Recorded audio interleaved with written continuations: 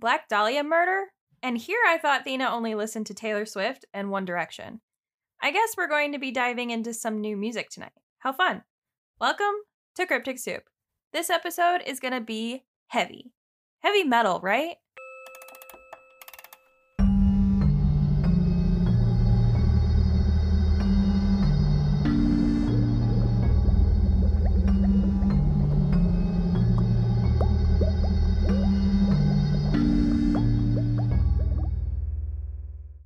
Hey guys, I'm Thena. And I'm Kylee. And this is Cryptic Soup Podcast. CSB. So, funny story. Yeah? So I wrote that intro when I wrote the episode, right? Uh-huh. Speaking of One Direction. Oh my God. Number one, some of the members of One Direction made a group chat, which has been talked about a lot heavily, but bigger news, some of them all, I think it was Niall and maybe Zayn and Liam. I think it wasn't Harry. It might have been Louis, but I don't think it was Louis. I think it was Zayn. They all together are making like a song on Liam's next album. Mm-hmm. That's another thing. But then on top of that, you know how Ticketmaster sucks? Yes. Well, today on SeatGeek, they were doing sales on certain tickets and certain bands and like musicians. Mm-hmm.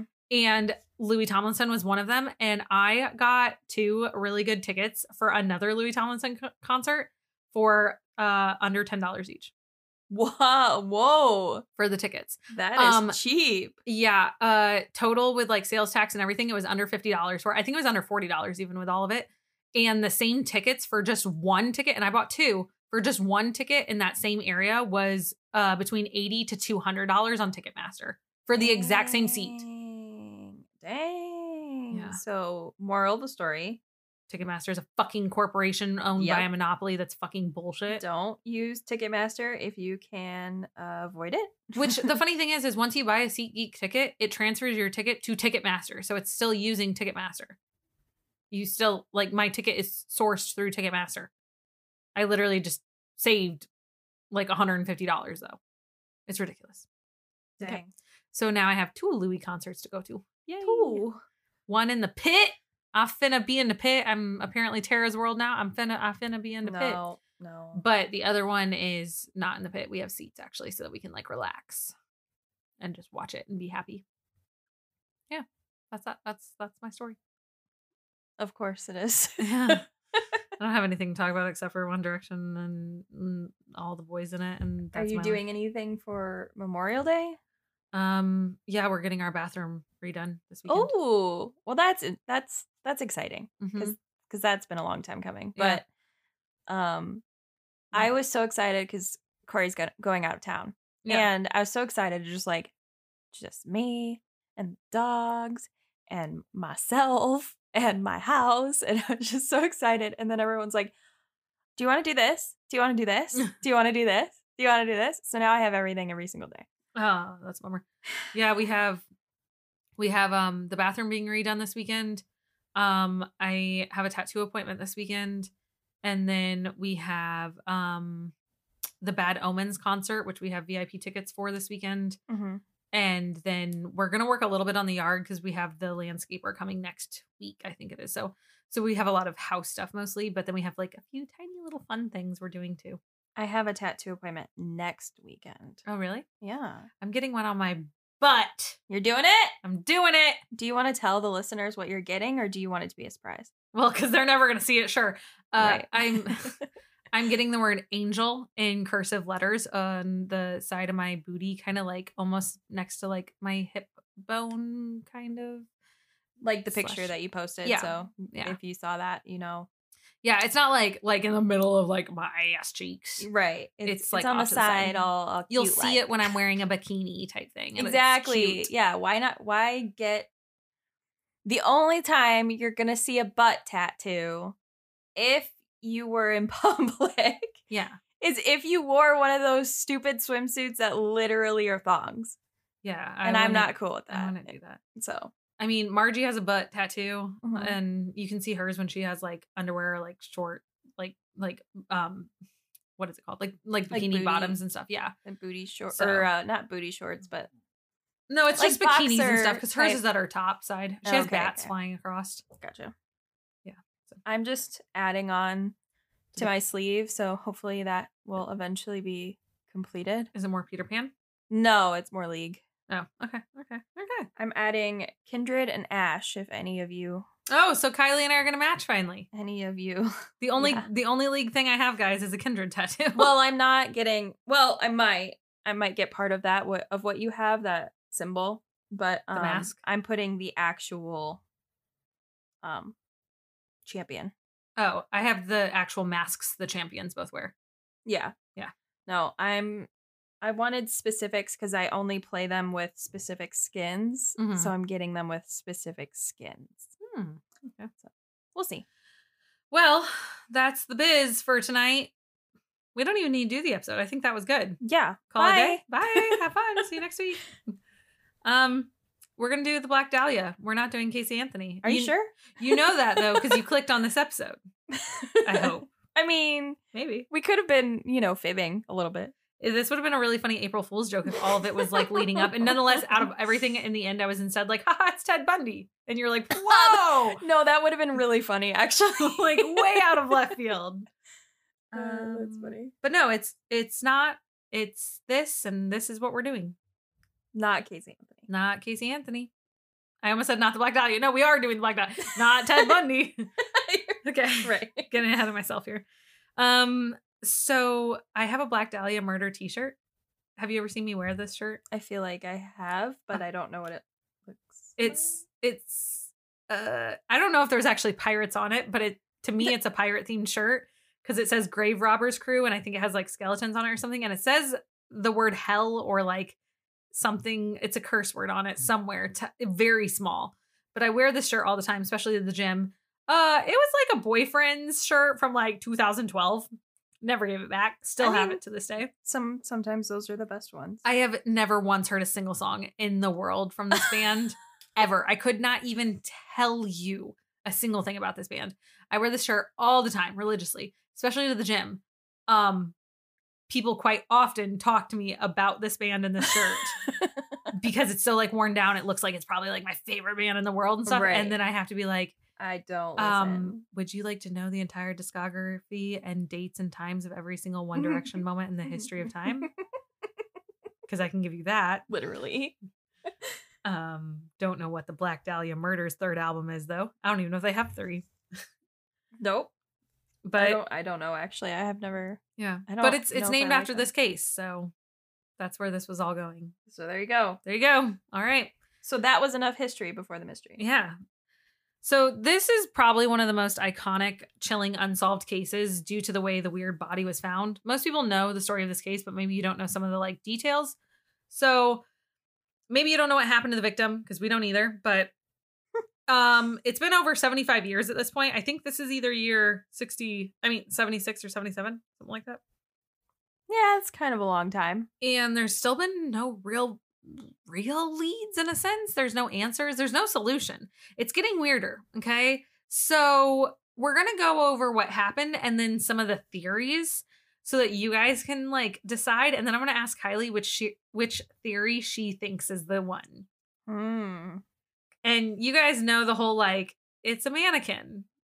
I thought it was a mannequin. This is the OG mannequin case for me. Like, this is the first one I remember being like, God damn it, why would you think it's a mannequin? Like, there were other cases before this where people said that phrase, but this one is the mannequin case to me because this is the only one where maybe I would believe that they thought it was a mannequin because of the color, because the body parts weren't attached to one another. They were, like, dispersed weirdly. I could see this one, someone thinking is a mannequin. Just this one, though. No other mannequins exist. Just this one, though. Real fast answer. Real fast. Gotta interject. Yeah. Just this one. All right. Let's roll into it, I guess. Around 10 a.m. on the morning of January 15th, 1947, Betty Bersinger, a local housewife and mother, was walking down Norton Avenue with her child in Los Angeles. She was just going down a neighborhood area where she said she saw something. It looked like a mannequin. She said, it's not funny, but goddamn, it's funny. The one time we see a mannequin on the side of the road, we're gonna be like, fuck. Yeah, I'm gonna freak the fuck out. And I'm gonna just start calling the police. And they're gonna be like, really? Mannequin. Oh my God. They're literally gonna be like, so it's a Forever 21 mannequin. And I'll be like, oh, okay, cool. Okay. Thought cool. I solved a murder, but it's fine. Okay, thank you. She said that they had it looking like a disposed mannequin, and she says there's reasonings why. She said it was in an odd position. It was near the sidewalk of Lemare Park. And Betty said the body parts were so pale, they were like almost white, it seemed. And you find out it's because there's a lack of blood. Ugh. But she said they looked super pale, almost white, and they were separated from one another. Like the arms, the legs, the torso, and the head, these things are like separated mostly. Like certain like parts detached? Of them, yes, Okay. certain ones are detached, or at least at odd angles to where they look detached. Okay. So she's like, this isn't a human body. Like, that's Right. not what bodies look like.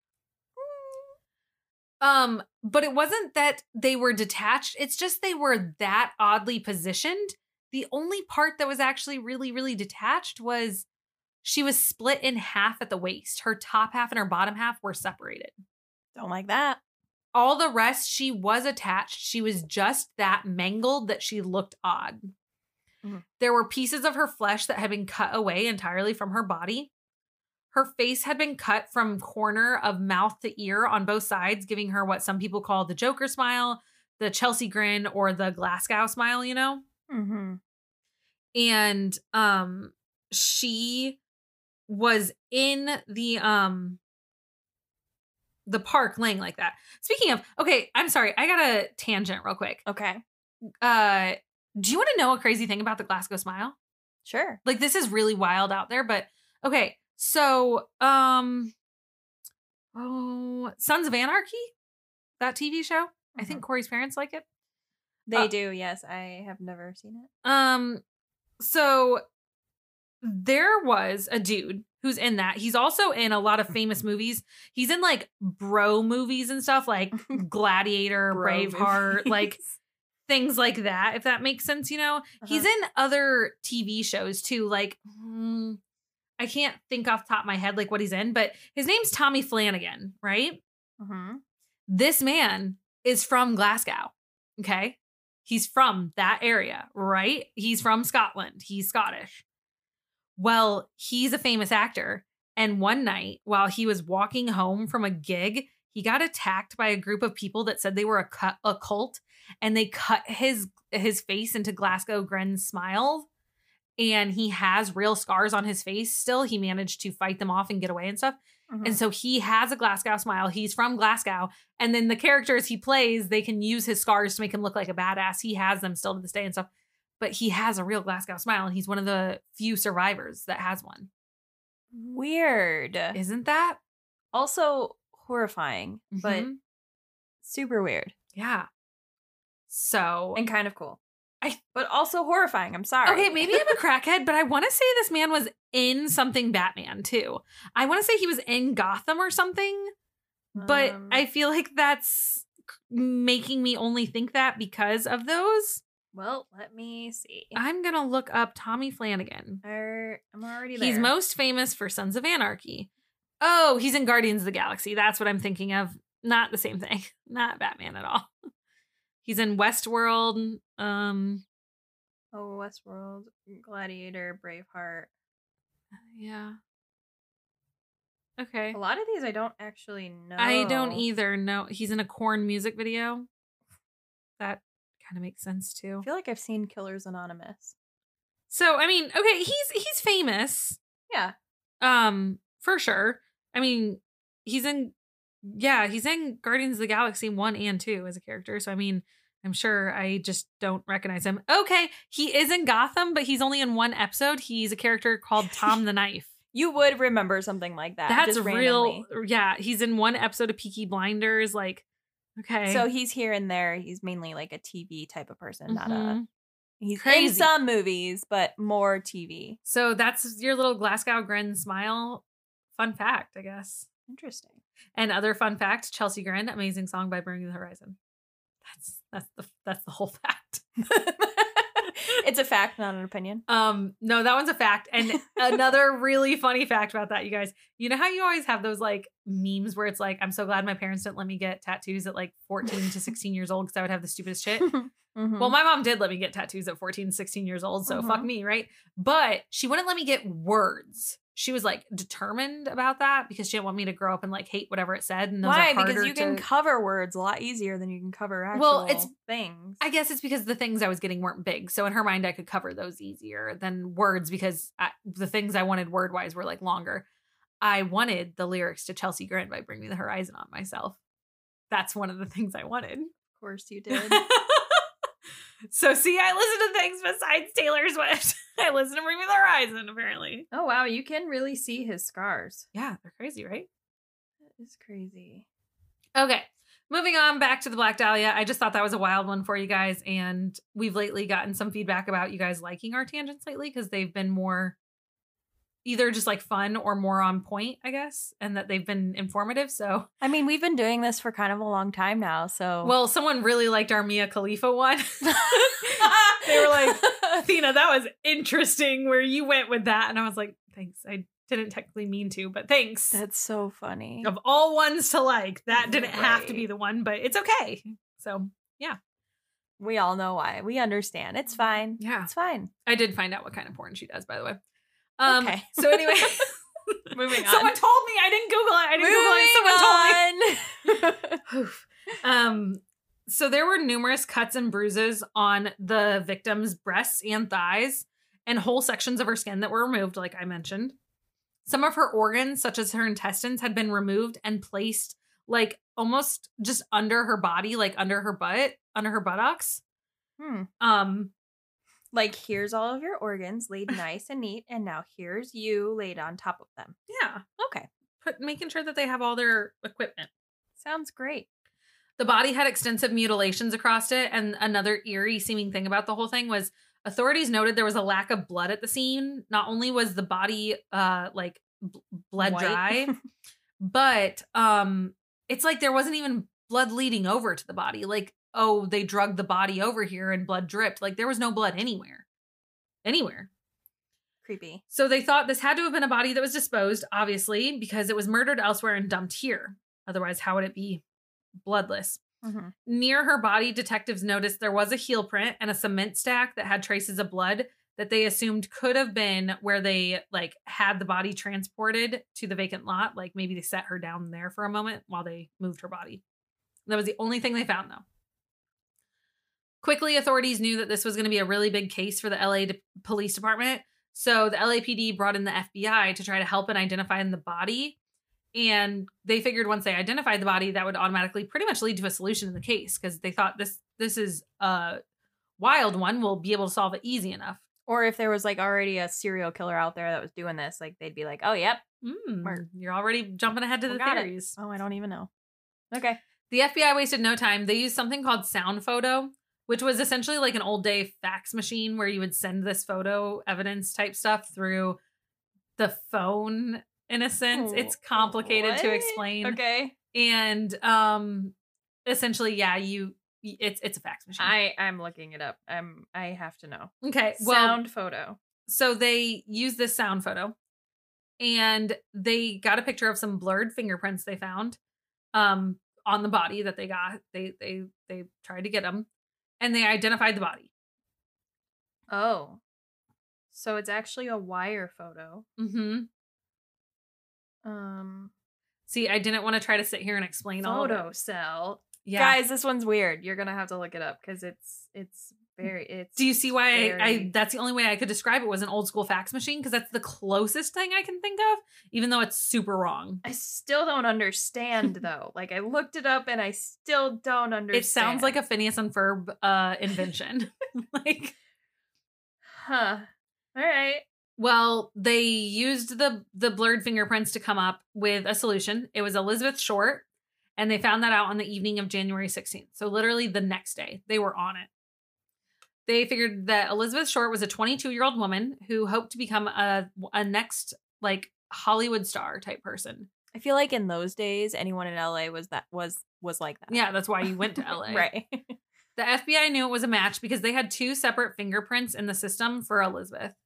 First, she had applied as a job for a clerk at the commissary. Yep. Okay. Whew. I was trying to say commission. That's where it went wrong. A clerk at the commissary of the Army's Camp Cook in California in January 1943. So they had fingerprints for that.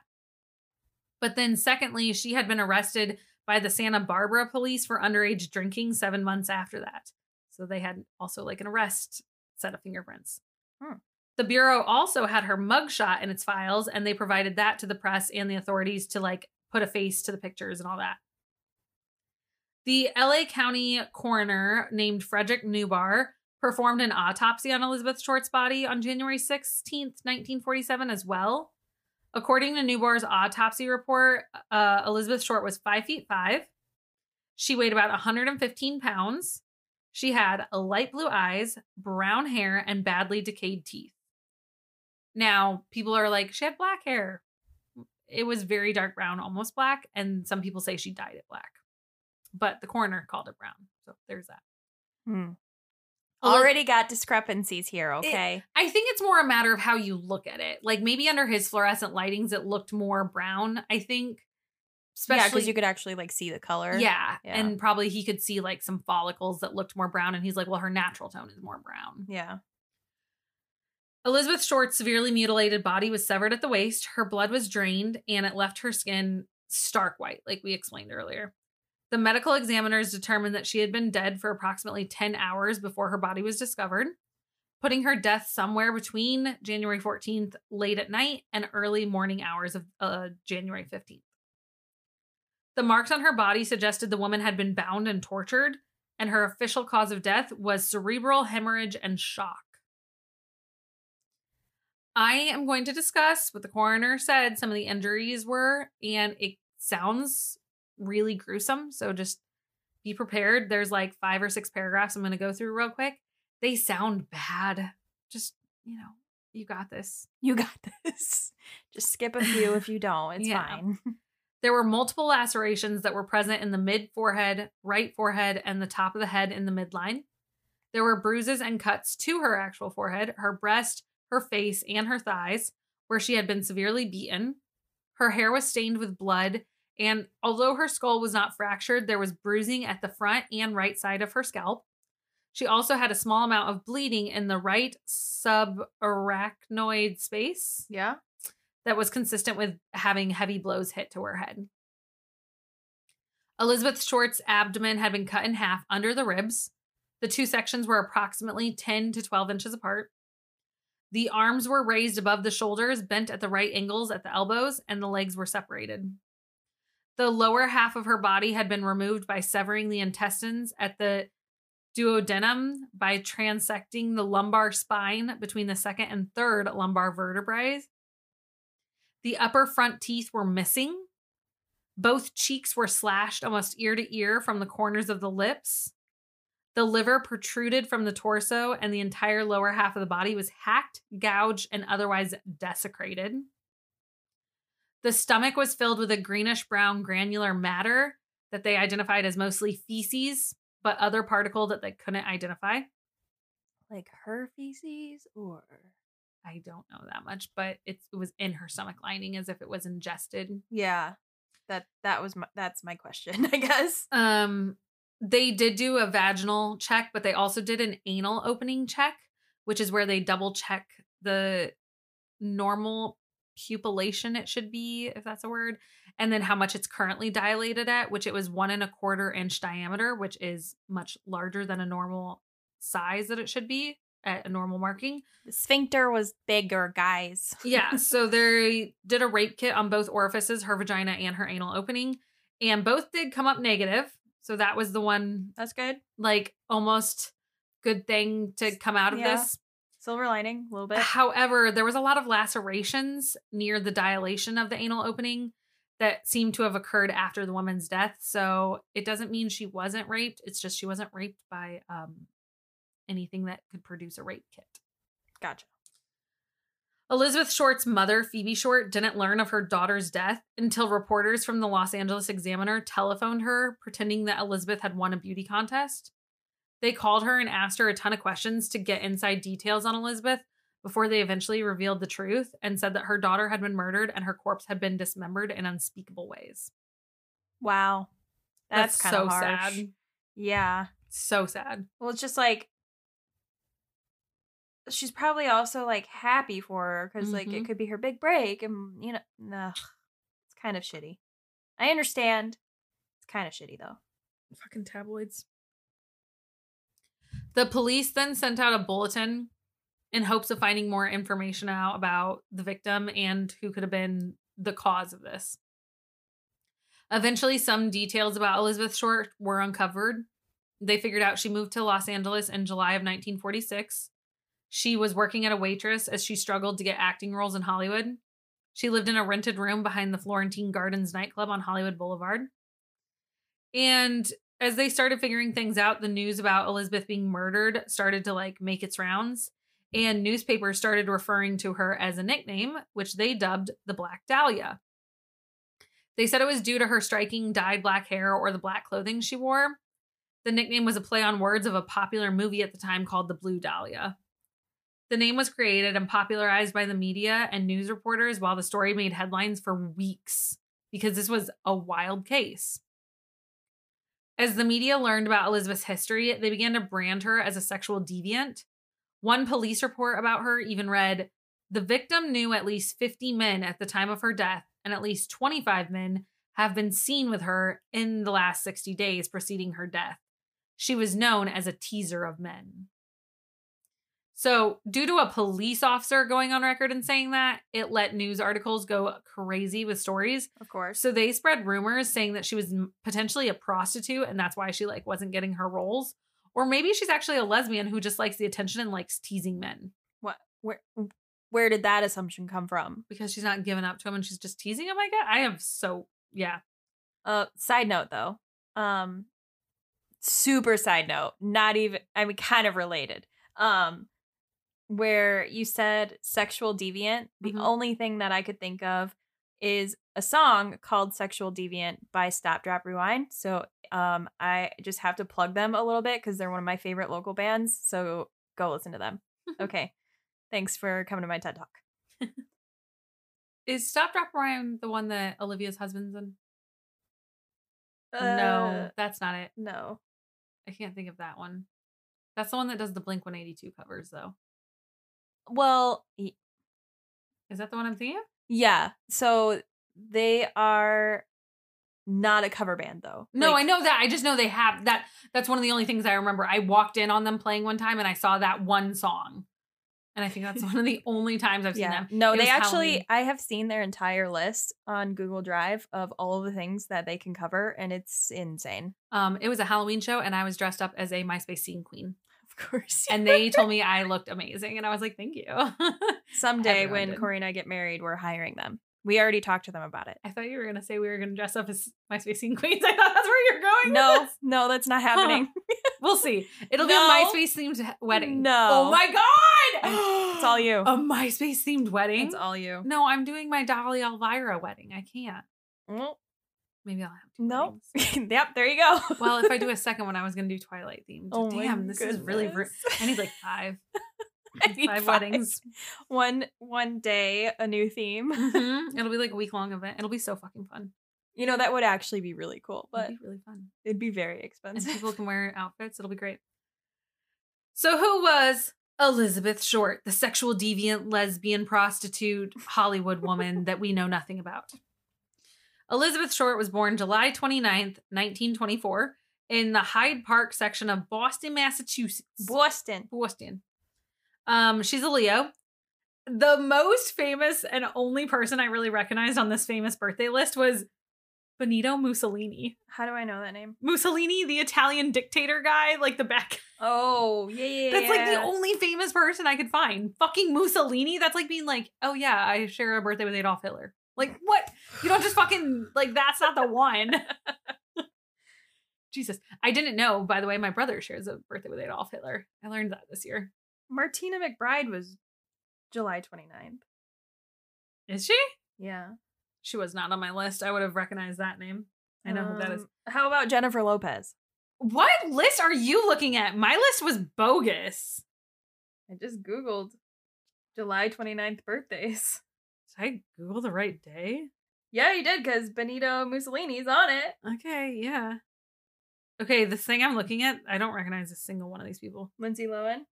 What? Selena Gomez. What? Lindsay Lohan and Selena Gomez have the same birthday? I guess. I recognize this one man, Josh Radnor, and I can't even tell you what I recognize him from. I think How I Met Your Mother, maybe? And I don't even know that show. Huh. I do not recognize any of the people on my list. Oh, here's... You know who has a birthday July 29th on this page? The Black Dahlia murder and Mussolini. Those are the top two. Fucking Christ. What type of website do you use? I use the same website every time and it normally works, but this was not the vibe this week. No, I just Google Hey, Martina McBride. There she is. Yeah. You're welcome. Huh. Allison Mack. Why is that name familiar? Don't tell me that's that bitch that was in the cult. I don't know. Oh, Josh Redford. Yeah. Allison Mack, the cult leader, has that birthday too. From Smallville. From the Nexium cult. Our opinion. All right. Okay. That's also National Lasagna Day. That's a great day. That's a great. Did you just quote something from TikTok? I don't know, did I? Lasagna. Yeah, it's that one podcast. Oh, shoot. I don't know, that's how I've always said it, because Garfield. Basically, the dude's like how do you explain lasagna, because the G, is silent. And he's like, well, you do say the G. And he's like, really? How? And the other guy's like, lasagna. Ew. and he's like what? Like, yeah. I have no idea what that is, and I don't like it. I was just like, yeah. It's like gnocchi. Like the G is very basically silent, but you're still like gnocchi. I say Noki. Like a Nokia phone almost. A lot of people say nachi, and I'm not here for it. Okay, moving on. But I'm also the person. If you say it like that, you're wrong. I can't say anything right, so don't trust how I say it. I say gnocchi. Gnocchi. Or I just say that potato pasta shit. Because no one ever knows what I'm talking about. The fluffy potato pillows. Like ravioli filled with mashed taters. Kind of. That's essentially not pierogies though. That's a different one. Yeah, you might get some interesting answers for that one. Well, Elizabeth was born in 1924. She had 2 older siblings and 2 younger siblings. Her parents were Cleo and Phoebe Short. And Cleo built miniature golf courses until he lost most of his savings in the 1929 stock market crash. In 1930, his car was found abandoned at the Charleston Bridge, and it was assumed that he jumped into the Charles River and killed himself. So since Phoebe believed her husband was deceased, she began working as a bookkeeper to support her family, because she had 5 fucking children. That's kind of a lot. Elizabeth suffered from bronchitis and severe asthma attacks, where she underwent lung surgery at the age of 15. I mean, that's scary around that time. Yeah, but hey, she's no Annalise. Right. I was like, oh no. Let's not go down this road again. She's no Annalise. Well, the doctors advised her to relocate to a milder climate to avoid having further respiratory problems. So due to this, Phoebe sent her to spend the winters with her family friends in Miami, Florida. And then during the rest of the year, she would live with her family. So it was worse in the cold? Yeah. Oh, okay. Because she'd cough and it hurt and stuff. Interesting. Elizabeth was said to be a lively and flirtatious person. Some people that were close to her called her Bet as a nickname for Elizabeth. Elizabeth loved movies, which was her main source of entertainment in her family, because they could actually afford to do that as a simple thing. Is it Bet or is it Betty? Well, I thought it was Betty too, and then I saw a thing where someone said Bet, and then they said because I would bet on her. Oh, so that's why I thought it was Bet. Okay, but it spelled more like Betty. Yeah. Yeah. Elizabeth said she used the theater and movies to escape from her mundane day-to-day life, and that's how she knew she wanted to have it as a career someday. During Elizabeth's time in school, she ended up having to drop out due to her health. And she did eventually return because she wanted to attempt to graduate. And sometime while she was either in or out of school, her family actually received a letter from Cleo. And he was pretty much like, "Hi, I'm alive. I live in California and I have a new family and a new life." Okay. I don't know if it went well or not, but it happened. Dang. And then Elizabeth ended up graduating from Medford High School in June of 1940. After that, she wrote to her father and asked him if he would send her money so that she could come live with him in California so that she could be a star. She ended up moving into Vallejo, but that's where her father lived. But her relationship with Cleo was not a happy one, and they ended up like pretty much parting ways. He said it was because she was too like rambunctious and young and she liked partying and going out. But you have to remember, she hadn't seen her father since she was 6 years old. And they said that they constantly fought and they both had like different lives at this point.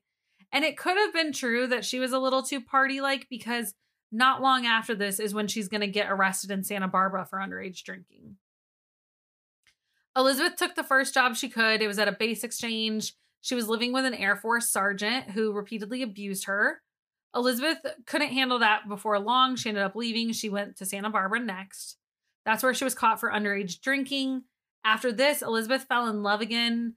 At some point during this, she moves to Florida, and that's where her love like blossoms. Elizabeth begins exchanging letters with a man named Matthew Gordon Jr.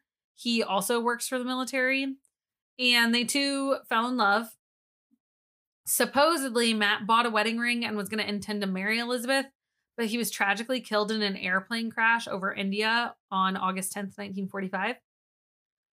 Elizabeth ended up keeping a telegram from Matt's mother in her scrapbook, and she expressed her condolences for the would-be bride. And like, oh, that's sad. Yeah. So after this, Elizabeth is sad, obviously. So she decides she's going to return to California and she's going to do her dream because everything else isn't working out at this point. So she's going to become a movie star, right? Mm-hmm. She had no industry experience, but she was trying to make contacts because she knew that was the quickest and best way to go about this. Elizabeth lived in Hollywood with Mark Hansen, who was the owner of the Florentine Gardens nightclub. Mark lived with his girlfriend, Ann Toth. When I say it, sounds like one word, and it sounds like a Star Wars name. Like, it does. It sounds very familiar. Yeah. Mark and Ann. Mark and Ann? Like from Parks and Rec? Mark and Ann? Oh. I was like, what? Okay, anyways. Mark and Ann, they lived together, and then she lived, it sounded like behind them in like a building. I'm not totally sure how it worked out. Like a guest house type of thing? Kind of. I don't know. It was very confusing. She lived there from May to October of 1946 and had promised Elizabeth that she would use her connections to find her some movie work. Elizabeth supposedly had a crush on this man named Robert Red Manley, who was an LA salesman who supposedly also had a pregnant wife at home. Manley claimed that despite him also having feelings for Elizabeth, they never slept together. But they did hang out. Okay? Okay. So they had been seeing each other for about 2 weeks. And then Elizabeth asked him to give her a ride. And he agreed. So he picked her up at her home on January 8th, 1947. That night, he went out with her and he paid for her to get a local hotel room. When they arrived at the hotel, he took the bed, and Elizabeth ended up sleeping on the chair. What a dick. Yeah. Manley drove her there. He didn't end up staying the whole time, though, because he said that he couldn't wait however long she was there because she was waiting for her sister to arrive because she had an appointment the next day at like 6:30. So he ended up leaving afterwards, and like I assumed they checked out of the hotel, and then she's just like roaming around until 6:30. And that was the last time Robert Manley saw her, and she was making a phone call in the hotel lobby. And you find out that this time that Manley sees her, that time and when the hotel staff see her making this phone call, that's the last people that saw Elizabeth alive. And that was on January 8th, and no one finds her body, remember, until the 15th. That's kind of a long time. Mm-hmm. When it happened, there were close to 50 men and women that went to the LAPD claiming that they were the killer. It made it very hard for the police to determine who the real culprit could be. There were numerous suspects over the years, but no one could they find enough evidence on to actually charge, really. They do charge one person ever, and it ends up getting thrown out. On January 21st, about a week after the body was found, the Examiner received the Examiner newspaper, not like a person that works examining things. The Examiner newspaper. Oh, okay. I got it. Yeah, I don't want that to be misconstrued. The newspaper received a call from a person claiming to be the murderer.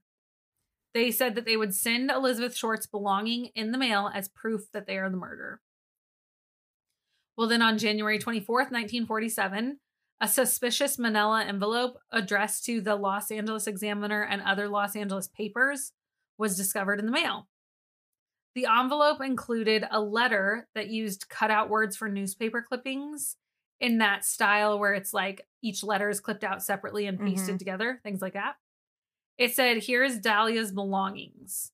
And inside the envelope was Elizabeth Short's birth certificate, some business cards, photographs, some names written on a piece of paper, and an address book, which has a name on it. It was gifted to her, and it was gifted to her by someone else. And so you'll find out who that is later. The Bureau searched for a clue with all this evidence because they figured this had to lead somewhere. But they only found one thing, which was a partial fingerprint on the envelope. It was damaged during transport, though, and so it could never be fully analyzed. All of the contents of the envelope had been cleaned with gasoline, and they also found out that Elizabeth Short's body had been cleaned the same way. So that made them really believe that, like, it was from Elizabeth Short's killer, because why would they have known to use the same thing? Right. Police contacted approximately 75 different men from Elizabeth's address book that they had found. Yikes. But the men pretty much all were like, yeah, I only knew her for a short time. It's not like that. Like, I don't know her. But keep in mind, she's trying to make all these connections and everything else. Right. So she might have just met these men for like 5 minutes, like passing, being like, oh, well, I was told by Johnny to call you because you know Arthur, who worked on the set of Casablanca. You know what I mean? Yeah. And then that man gives her 3 names. It's all about networking. Yeah. So some of these people she may have never even met. On January 26th, another letter arrived. This one was a handwritten note, and it said, "Here it is. Turned in Wednesday, January 29th, 10 a.m. Had my fun at police. The Black Dahlia Avenger." The letter included a location, so the police went there on that day at that time and the place where he says, but no one ever showed up. So the FBI then ran record checks on potential suspects and started conducting interviews across the nation. Based on early suspicions that the murderer may have had skills in dissection because of how clean the body was cut, the agents started also checking out groups of students at the University of Southern California Medical School, where the police served a warrant to most of the students so they could see if anyone like had anything that could lead to a suspect. It's kind of a stretch, but okay. I mean, I get it. Kind of, but also kind of not. It wasn't very far, and it is a medical thing. I could see it, but I don't know. After several interviews and several background checks, they were no closer to solving the case. Afterwards, the alleged killer sent another note made of letters cut and pasted from magazines to the Examiner again, and it says, "Have changed my mind. You would not give me a square deal. Dahlia killing was justified." Yet again, everything was wiped clean with gasoline. Investigators couldn't even locate fingerprints on the evidence. At one point during this, the LAPD had 750 investigators working on the case, and they interviewed more than 150 potential suspects that could have been linked to this. Jeez. It's a short list. By June of 1947, police processed and eliminated 75 of the suspects. By December of 1948, the detectives had interviewed 190 people at this point. Since that, there have been another over 500 confessions to where people say that they're the person that killed her, but none of those people have been charged. Now, authorities played the blame game, and they claimed there was too many words that sound the same right there. Oh, God. Yeah, a little bit. They claimed the blame on the... they played the blame game. The blame game. To claim. And that sounds the same. Whew. I don't know how I didn't get more fucked up the first time. Right. They claimed the main suspect of the murder went unsolved because the media's interference with the investigation. Of course. Leave it to the media. Yeah. Well, officers and detectives stated that reporters were walking over evidence and that they were withholding information that they received from calls to their offices because at one point the reporters were in the LA police station and were freely answering phones for them to help them, I guess. What? And the LAPD were like, those could have been tips that helped the investigation. And then because they wanted the story for them and no one else, they withheld the information. And so whose idea was that? So because of that, yeah. Isn't that wild? That's an interesting aspect of the story. Yeah. So then February 2nd, 1947, only 2 weeks after Elizabeth was murdered, the Republican state assemblyman named Seton Field was inspired by the case to introduce legislation into creating a sex offender registry. And California became the first state in the U.S. to require a sex offender registration. Oh. That's pretty crazy. Yeah. While the case of the Black Dahlia still went unsolved, there were a lot of theories of who committed the crime. A large number of people have came forward to confess, like I said, but most of these confessions have been proven to have been wrong. Which is just annoying. Why? Stop it. Yes. Now, all right, I'm going to go through a few theories and then Kylie's going to tell us which one she thinks. Now, let's start. Number 1, Robert Red Manley, the guy. Mm-hmm. He is the one that drove Elizabeth Short from San Diego to LA shortly before her death.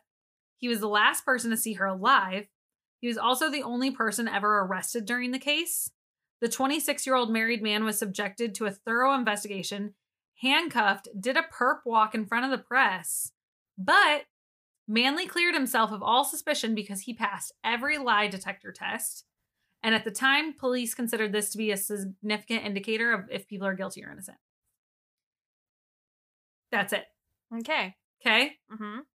Now, crime authors have made links to the Black Dahlia murder to the Cleveland Torso murders, which took place between 1934 through 38, and the murder of Jean Anne French, which is also called the lipstick murder or the red lipstick murder that happened in LA on February 10th, 1947. And they've been discussed as possible links, but we're gonna theorize about other ones, okay? Okay. All right, we're gonna go through the next one. Okay, so this is Hodel's dad, okay? After retiring from the LAPD, a former police detective named Steve Hodel published a true crime book called Black Dahlia Murder, A Genius for Murder. In it, Hodel lays out the details of the investigation and presents his own theory. He says his father, Dr. George Hodel, killed Elizabeth Short, the Black Dahlia. Why, right? Like, that's weird. Why would you do that? Right. Well, shortly after his dad died in 1999, the retired LAPD detective was going through his dad's belonging and he was looking through this box and he found 2 photos of a woman who looked just like Elizabeth Short. Hodel then went through newspaper archives and witness interviews from the case, and he filed a Freedom of Information Act to try and obtain the FBI files on the Black Dahlia murder. And during this, some weird stuff happened. He had a handwriting expert compare samples of his father's handwriting to the writing of the note that was sent to the press from the alleged killer. Mm-hmm. The analysis found strong possibilities that his father's handwriting matched. But because that's not like a 100% thing, they say, those were not conclusive. But you want more evidence, right? Well, the Black Dahlia crime scene photos showed that Short's body had been cut in a manner consistent with having a hemicorectomy. Sure. Which is a medical procedure that slices the body beneath the lumbar spine that we talked about. And Hodel's father had been a doctor and he attended med school. And he actually attended classes on how to do this in the 1930s and stuff. Now, additionally, Hodel's father also, Hodel also searched his father's archives at UCLA, and he found a folder full of receipts for contracting work on his childhood home. And in that folder, there was a receipt that was dated a few days before the murder where his dad bought a large bag of concrete, and it was the same size and brand of concrete bag that was found near Elizabeth Short's body that I talked about way earlier, remember? That had the few drops of blood on it. Now, while fact-checking all this, the Los Angeles Times columnist named Steve Lopez requested the official police files from the case, and he made another discovery. After the murder, the LAPD said they had 6 main suspects, and George Hodel was actually one of them on the list. He was such a serious suspect that they bugged his home in the 1950s so that police could monitor his activities. Dang. Now, most of the audio was useless, but then they had this one thing. At 8:25 on a random day, they heard a woman scream 2 separate times. And that's it. Like a blood-curdling scream twice. And that was the end of it. Now, later that same day as the screaming day, they overheard George Hodel talking in one of the recordings saying, "Realized there was nothing I could do. Put a pillow over her head and cover her with a blanket. Get a taxi." Expired 12:59. They thought it was something fishy. Anyway, now they may have figured it out. Killed her. Supposing I did kill the Black Dahlia. They couldn't prove it now. They can't talk to my secretary anymore because she's dead. Like, that was a phone call. You see what I'm saying? Yeah, so they heard that. That's a little... It's alarming. So Hodel's research has garnered more attention from law enforcement because in 2004, Stephen R. Kay, the head deputy for LA County's district attorney office, said that if George Hodel was still alive, he thinks that there's enough here to indict him for Elizabeth Short's murder. Yeah. So I'd say so. So that's the second guy. All right, you ready to hear the third? Yeah. This is 2 guys. Okay. At the time of the investigation, a man named Leslie Short was considered to be the prime suspect. He was never brought to trial because of apparent clerical errors. Now, this, along with details of the case, has led theorists to believe that the Black Dahlia's murder wasn't solved because it could have been a police cover-up also. In 2017, a British author named P. Ewell had announced that she had finally solved the decades-old case and published her findings in a book. The fucking titles. It's called Black Dahlia, Red Rose, The Crime, Corruption, and Cover-Up of America's Greatest Unsolved Murder. It's over a line long. Just chill. Right? It's no reason for that. The real, like, is this a Fall Out Boy song at this point? Like, right. The real culprit, she claimed, was a man named Leslie Dillon. And she claimed that there was so much bigger things happening than just who killed her. Like, this had layers. Now, according to Ewell, Leslie Dillon worked as a bellhop and murdered Elizabeth due to orders from Mark Hansen. Now, you've heard of Mark Hansen earlier. Remember, he's the nightclub owner who she was staying in the back house that had the girlfriend, right? Right. Now, he owned a local nightclub. He also owned a movie theater and stuff, and he worked with Leslie, the bellhop. Okay. Hansen was another suspect, but he ended up being let go. And he was the one that owned that address book that Elizabeth Short had. Now, he claimed he gave her the address book as gift, and she did live with him at a time, so that's not entirely unbelievable. Right. Elizabeth reportedly stayed with Hansen a few nights here and there and stuff, but I'm talking a few nights after she moved out. Oh. Okay. And he was one of the last people to have spoken with her before her death. Now, remember, the other guy was who she last was seen by, but this man had a phone call from her on January 8th. That could have been who she was calling in the hotel lobby. Oh, okay. Yeah. Ewell alleges that Hansen was infatuated with Elizabeth and he was constantly coming on to her. But Elizabeth had turned Hansen down because, he's taken. And she said that this must have upset Hansen. So he called on Leslie Dillon to, take care of her. Meaning, give her the old rough and tough, like tell her that she should be mine, like run her out of town, something. Because he didn't think that Leslie could kill her. Like, he didn't think that's what would happen, supposedly. But Leslie Dillon had worked as a mortician's assistant. And so he knew how to bleed bodies dry and how to cut precisely. So in his mind, when he hears take care of her, he's thinking, I got to get rid of the body.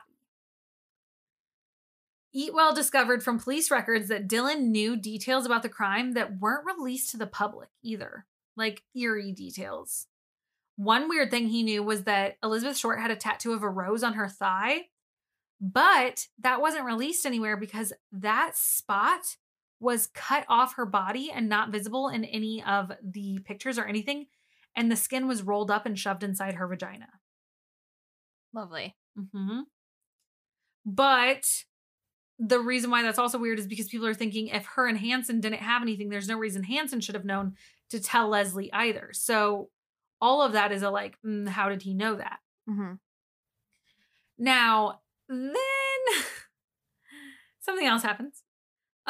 They're like, how did you know about these weird facts? And he's like, I just found them out. Like, I just know them. It's because, hold on now. He has a reason. He claimed he was an aspiring crime writer who told authorities that he was writing a book about the Black Dahlia murder case, and he just never then published it. Okay. Yeah. I don't believe that whole thing. Like it's I'm a crime writer, I'm a crime author, I'm a crime and people do that, Yeah. It gives me the vibes of like the Cassie Joe Stoddard, where the two guys were like talking about it in their study hall, remember? Yeah. And they were like, oh, like how did you know what was happening or whatever? And he was like, oh, we don't know. We're just making a video. Do you want to be in our video, Cassie? Yeah. Oh, trust me, I know that case very well. We only did it 3 times. Yeah. It's in the archives, guys. It's the first one. Second one. Oh, no, it's the first one. Gainesville Ripper. Oh, yeah, you're right. Sorry. We did it so many times. There's also another case that's really similar to that. And I'm trying to think of what it's called. And I'm upset that I can't think of either of the people's names, but I know the entire case and what happens in it.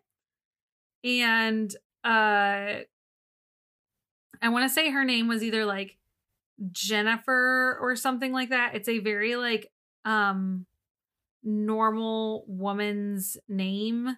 Okay. Mm-hmm. And I'm so mad that I genuinely can't think of it.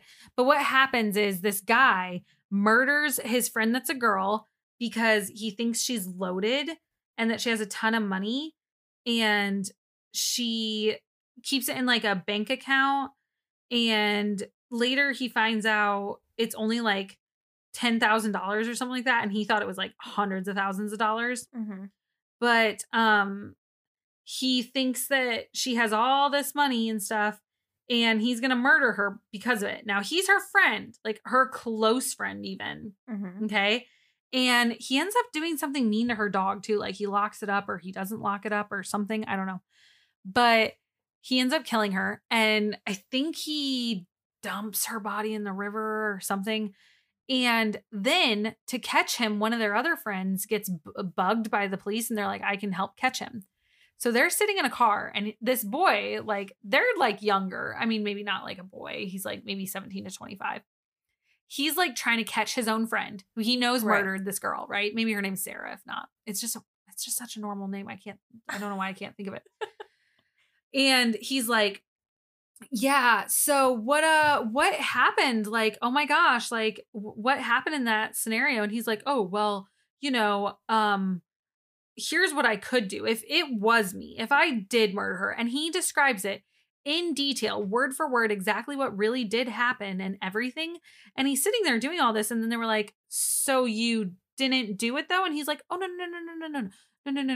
I'm writing a film. I'm writing a film about what happened. And that's just what would happen in my film if I made a film. And they're like,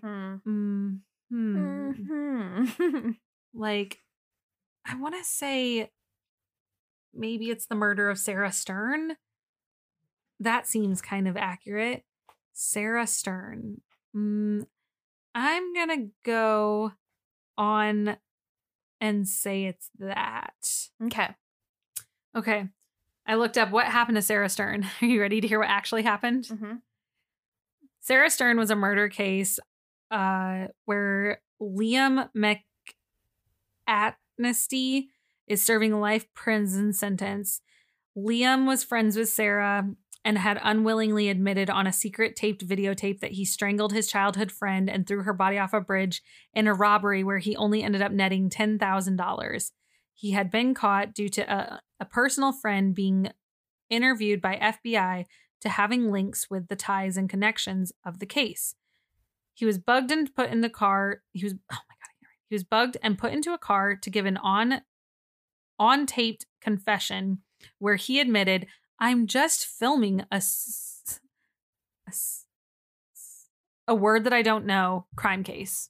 What is it? Salacious. Oh, okay. Salacious. I couldn't think of how to pronounce it. So exactly what I described. Oh, yeah, I'm good. Well. I can't believe I remembered enough. Whew. Tell you guys I have useless knowledge. But yeah, it reminds me of that also. It's like a mix of that and Cassie Jo Stoddard. Okay. There's some weird people out there. Weird motherfucking people out there. So he says that that's all that was happening was it was a crime writer. Oh my gosh. But you want to know what it's like? There's that one New Girl episode where Jess is doing like after school studies and that guy's writing a book about like murdering the deer and Nick's convinced that the deer is Jess and that the guy wants to murder Jess. I know this. I know that episode. Like you explaining every detail, it like opened my brain. Yeah, and he crawls in through the garage. It's that. Oh my gosh, that's so funny.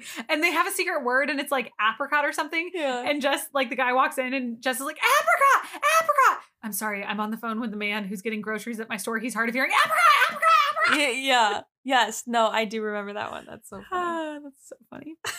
Oh my gosh. Okay.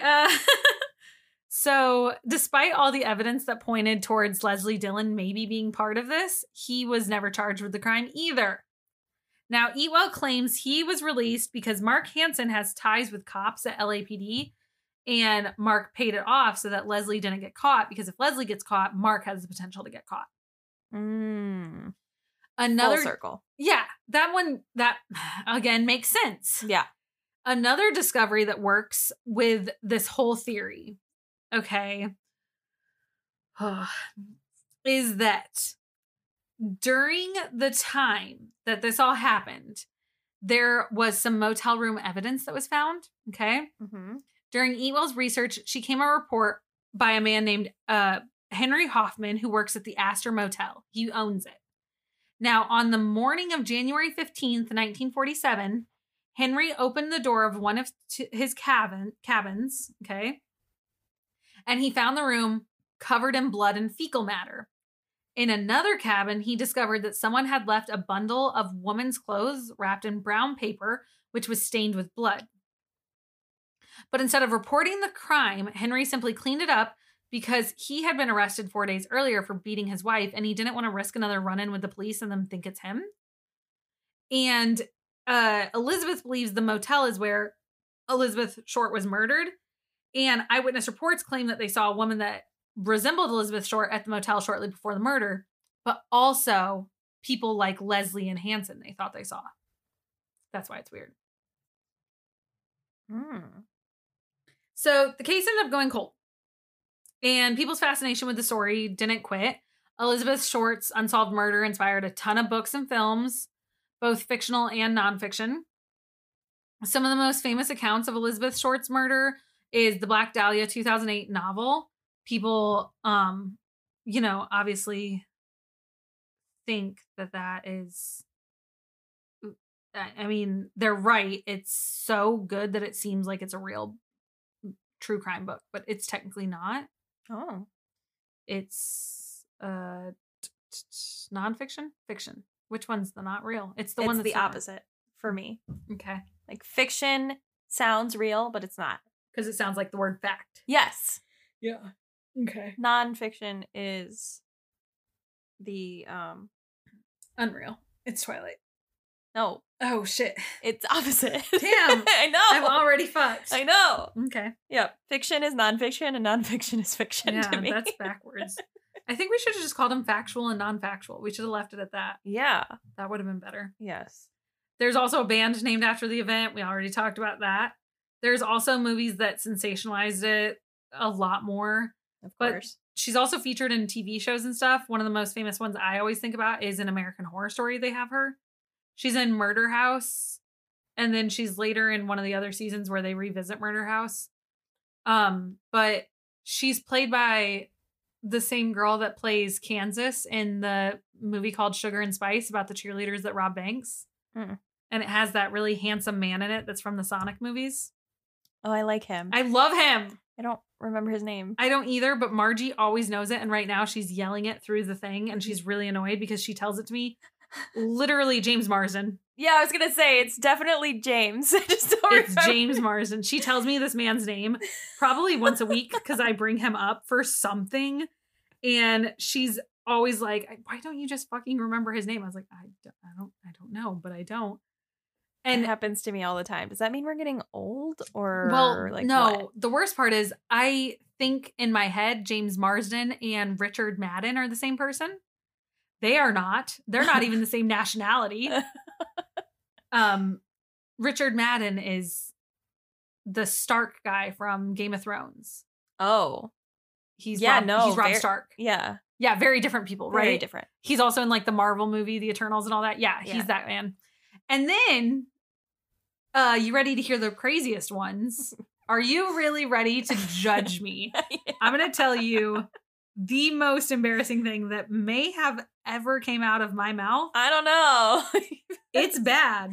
Okay. It's really bad, you guys. None of you can judge me. Okay. All right, guys.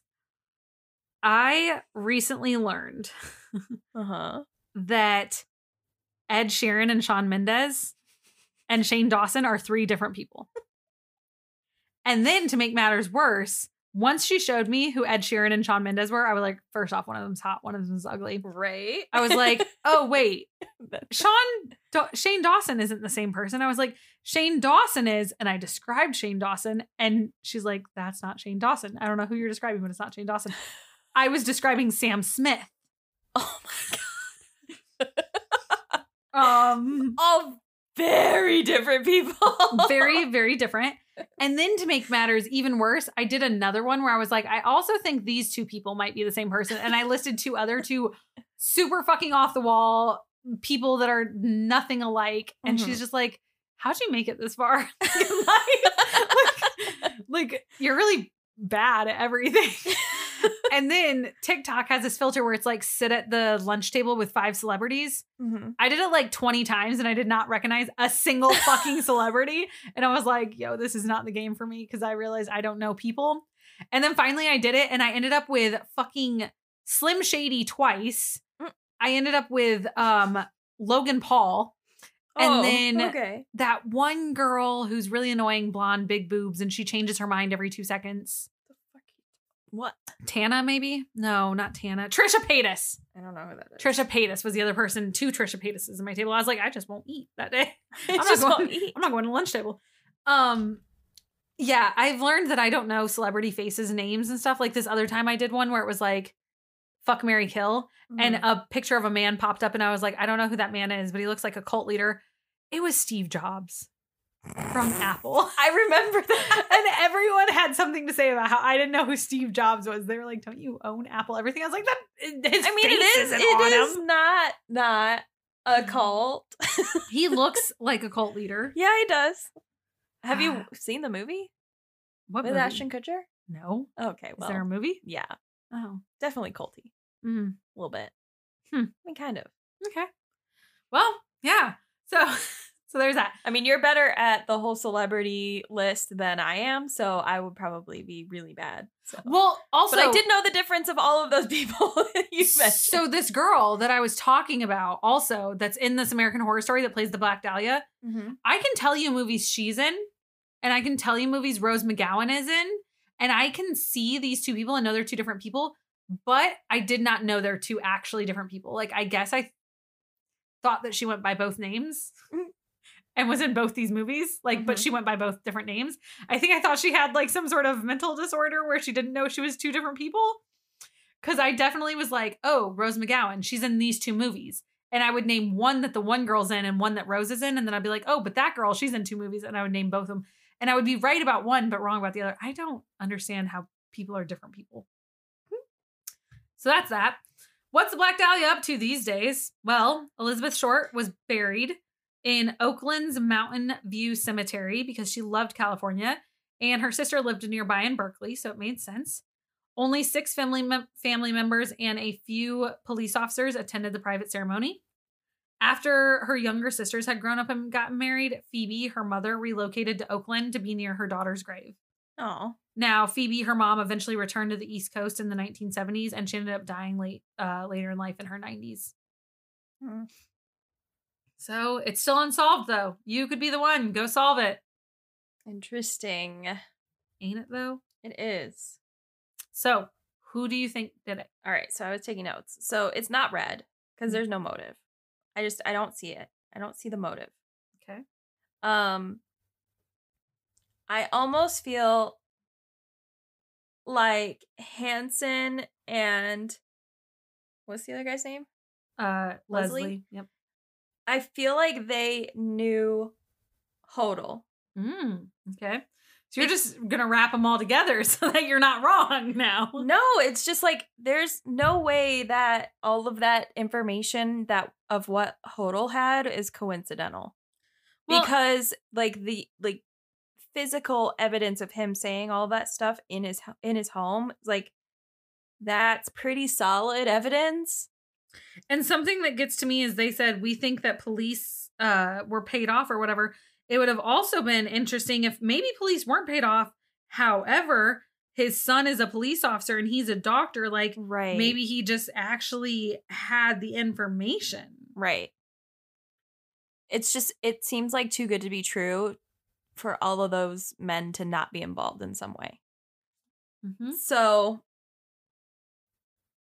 yeah. And I almost, when you were talking about the motel, like that's definitely where she was murdered.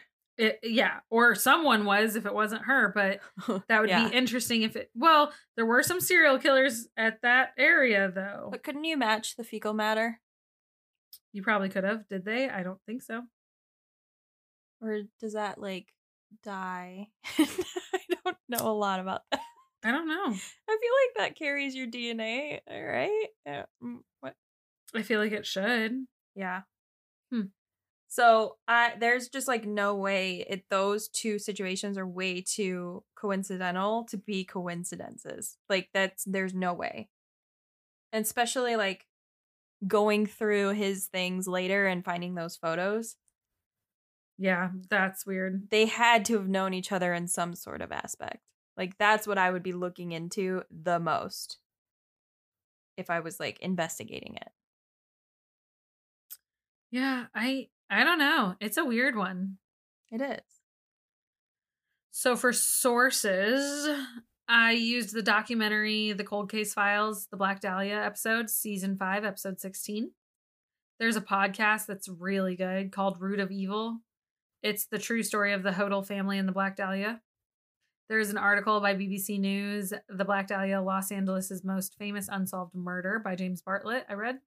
There's also an article by The Guardian, I Know Who Killed the Black Dahlia, My Own Father, by Alexis Fitz. So, whew. Crazy. Yeah. Well, it's interesting that the podcast, Root of Evil, the title is the story of the Hodel family.